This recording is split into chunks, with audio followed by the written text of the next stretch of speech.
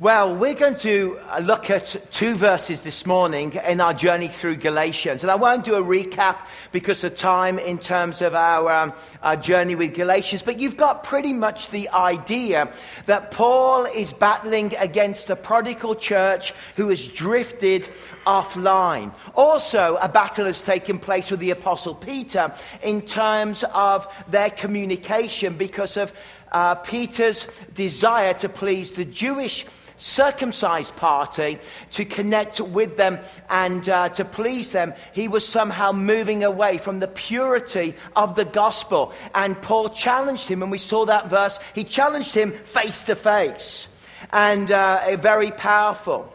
And at the end of all of this, where he's talked about his story, he's talked about who has bewitched you, he's talked about the danger of drifting away from the purity of the gospel and all that the gospel does, and the power of the gospel to change lives and to rescue us in this evil age.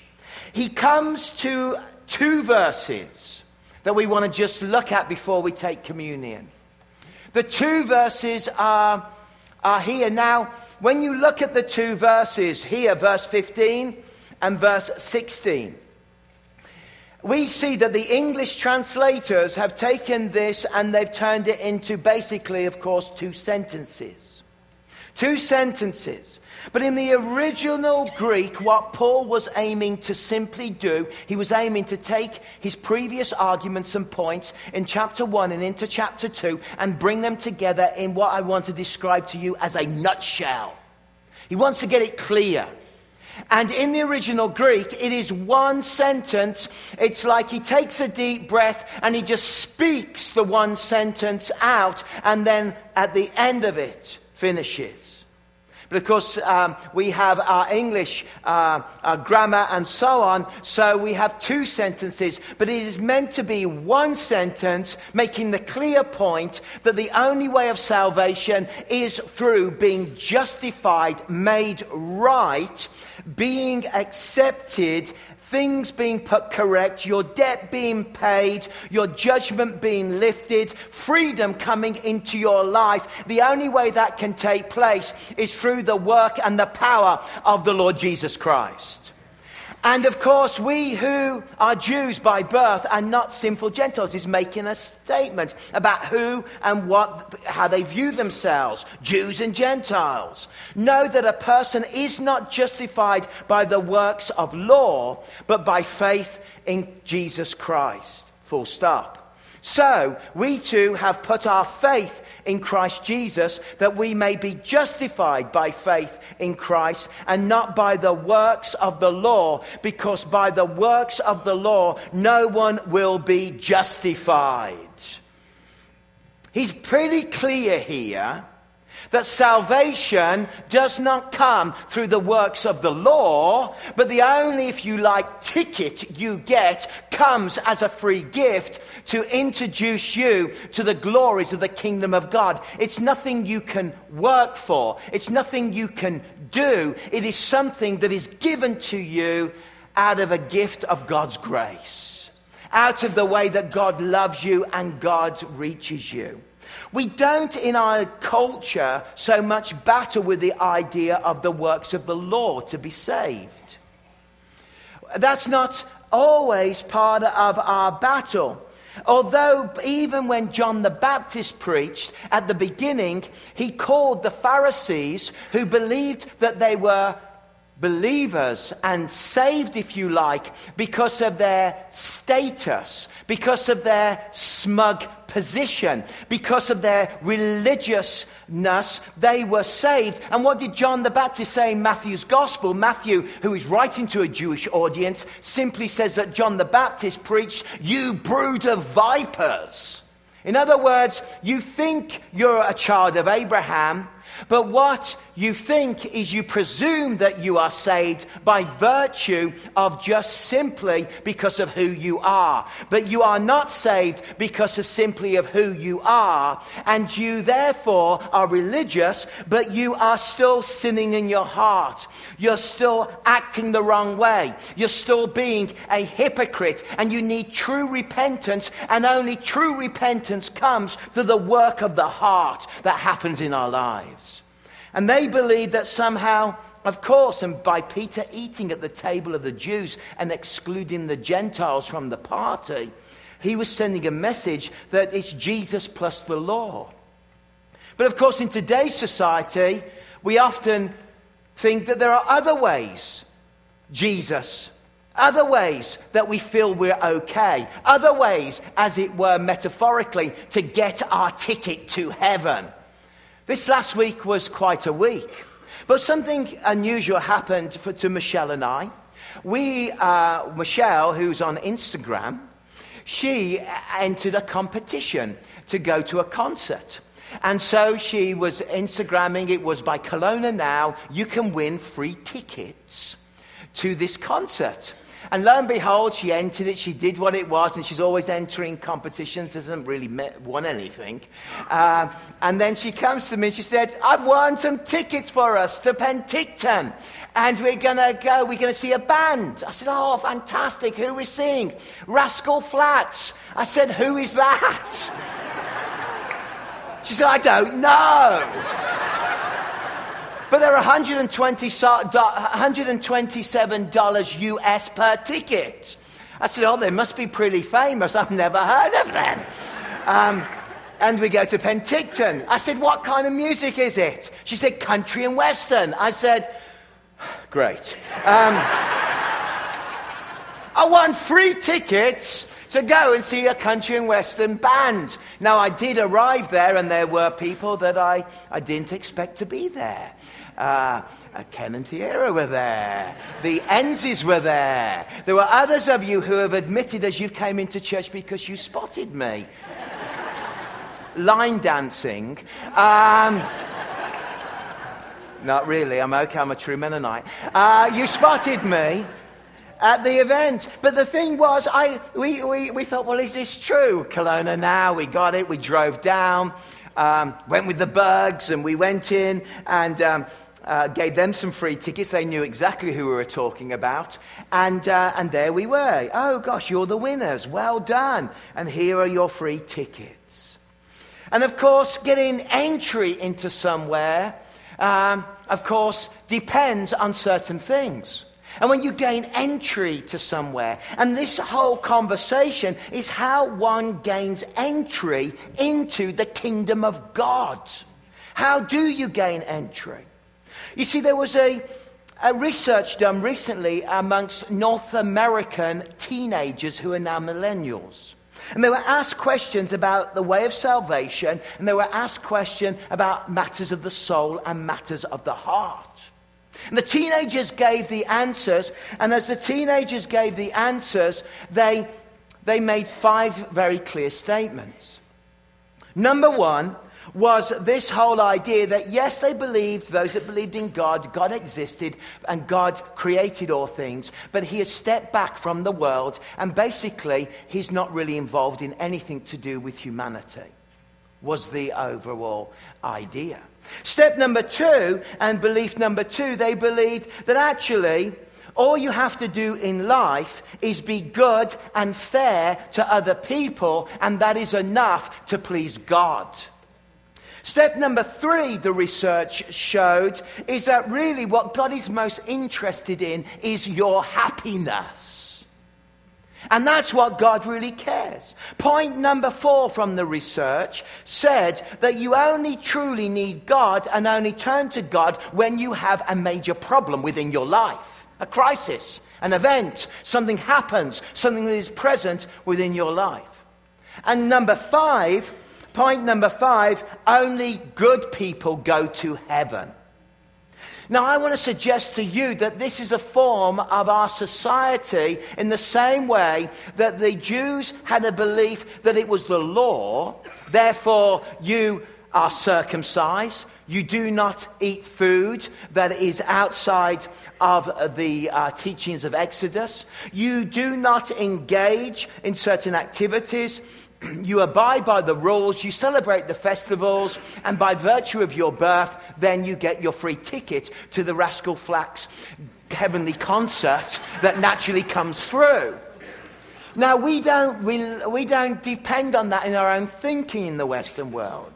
And you could easily replace that people believe that they are justified. How? Through just being okay. I kind of call it the theology of the Fonz.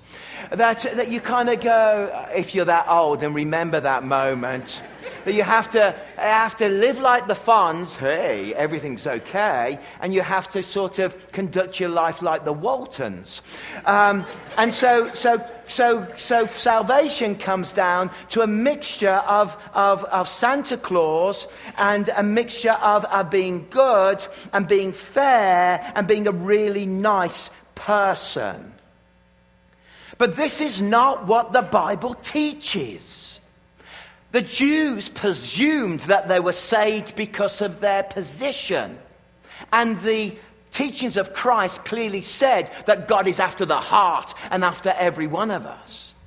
And 3 is the Messiah. And true salvation, true justification only comes through the power of Christ. And through the gospel, and through justification. And in our society, we could easily replace this, have put our faith in Christ Jesus, that we may be justified by faith in Christ Jesus, and not by being a really nice person, and not by being fair to everybody, and not by traveling through life being happy with everybody. Happiness is not the goal and the objective. The objective of the salvation of our Lord Jesus Christ is that we are made right only in one way. And that is through being justified, judged correctly through Jesus Christ, that we are forgiven. And you cannot do that through being so good and being so nice and being so happy and being so right and such a lovely person, because we are wretched sinners and all of us are sons and daughters of wrath, and we need a salvation, and that salvation comes as a free gift from heaven through the gift of the Son of God to the world nailed upon the cross. That's how it comes. And justification has been the great battle within the church, of course, over 500 years ago with Martin Luther. But there's another way that you might have this kind of okay approach, and I only need God when there's a problem. When the Rubik's Cube falls into my life and I've got to solve this difficulty, it suddenly is there. God help me. But there's those that think they are okay with their ticket because they do just enough. And they've done just enough religiously to get into heaven. I've been to many funerals, particularly in the United Kingdom, where the national church is Anglican, and we're all christened as Anglicans within our country, generally speaking. And I've often been there at funerals with the Anglican priest. And as he stands there in his robes and he stands there before the coffin, he talks to the family and he indicates that because the individual was christened as an infant, therefore somehow there is some hope, because that person has been christened as an infant and that person has lived a good and fair life and has lived a happy life, that there is a little bit of hope that they may make it into the kingdom of God. That is not what the gospel teaches. The gospel teaches that the only way to the kingdom of God, the only signpost that shows us the direction to the kingdom of God, is not being good enough and not being fair enough, not being a happy person, not just believing in God in a kind of spiritual Oprah Winfrey way. That does not get you into the kingdom of God. What gets you into the kingdom of God is having faith and believing on the Lord Jesus Christ. And when you have faith on Jesus Christ, because I can never be good enough. I can never be fair enough. I can never be happy enough. I can never be that person that's somehow or just about religious enough to indicate that I'm going to get the ticket to the great concert in the sky, if you like, and front seats on the great resurrection when the dead will rise and the trumpet will sound and the glory will come and the curtains of eternity will open and we will see the kingdom of God descending. I can't get there by just being those things.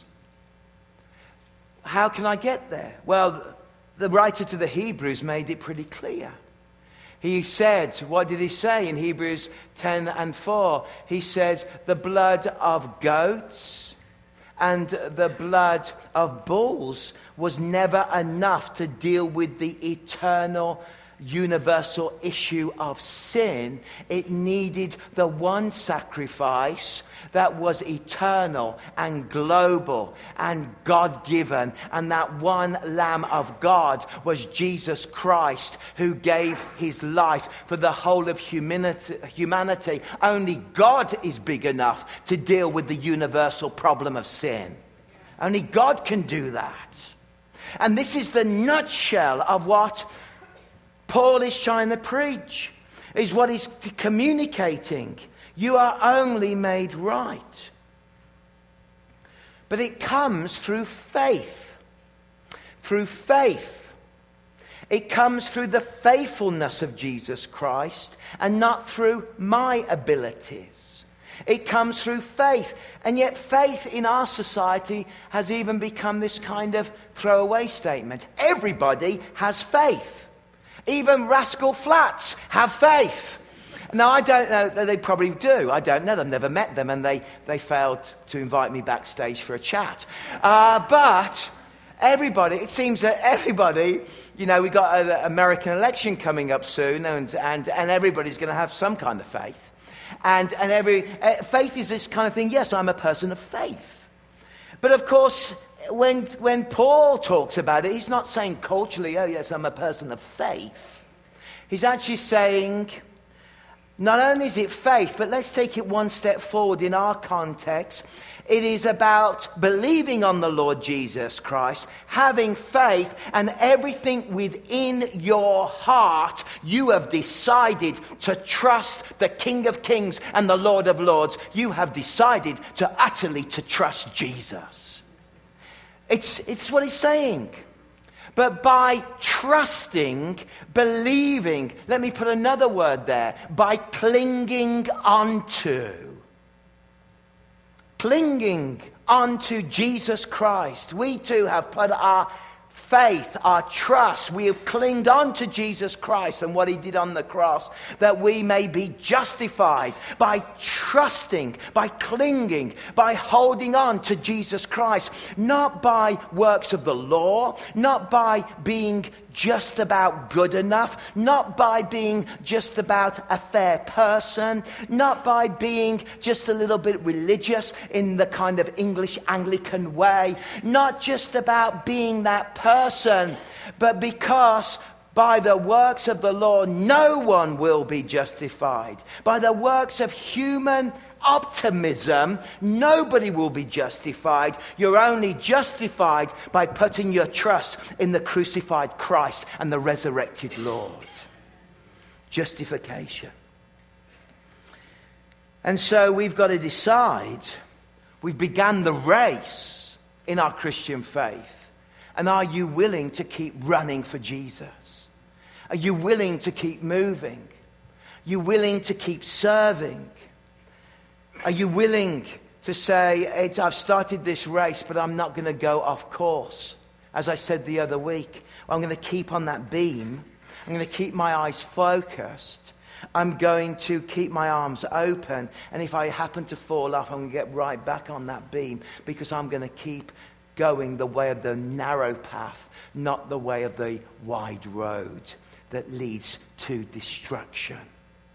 And each one of us can know the glorious justification Being declared once bankrupt, now fully restored. Being declared once condemned, now fully forgiven. Being declared a renegade and a spiritual outlaw, but now being welcomed into the kingdom of God. Never being able to reach the target, never being able to pass the test, but suddenly he has stepped into our lives and he has said, come, I have done it all for you. I have paid the price for the crime. I have given you the way of salvation. I have justified you. And as we take communion now, and as we think about our baptism service ourselves, and maybe you're not baptized, and this morning you know you need to be baptized, come and see me. We'll find a way to baptize you. If you've truly repented and given your life to Jesus, we love it. But we can remember our baptism. We can remember all that Christ has done through communion.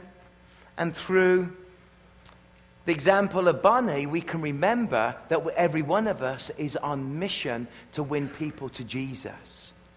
Those three things. I've given my life to Christ. I acknowledge the cross. And I'm on mission. God has called me to be on mission. Let's pray together.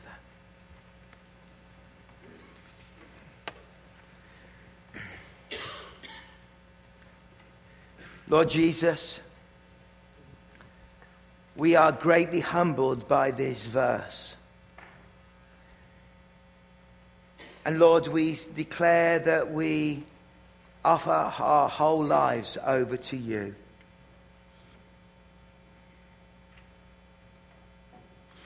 And we invite you to come and live in our lives. Before I pray for the Emlens, may I ask you, you've come to church this morning, may I give you an opportunity to give your whole life to Jesus?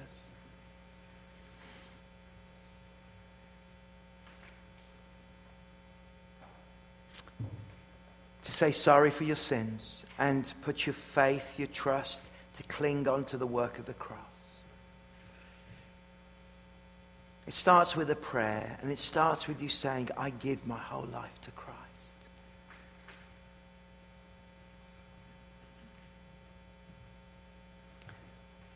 A prayer like this. Dear Lord Jesus, I'm sorry for my sins. I'm sorry for living my life without you. And as you gave your whole life for me, I give my whole life to you. I turn away and I choose to follow you.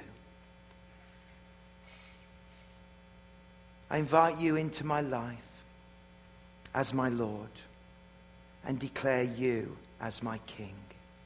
In Jesus' name. In Jesus' name.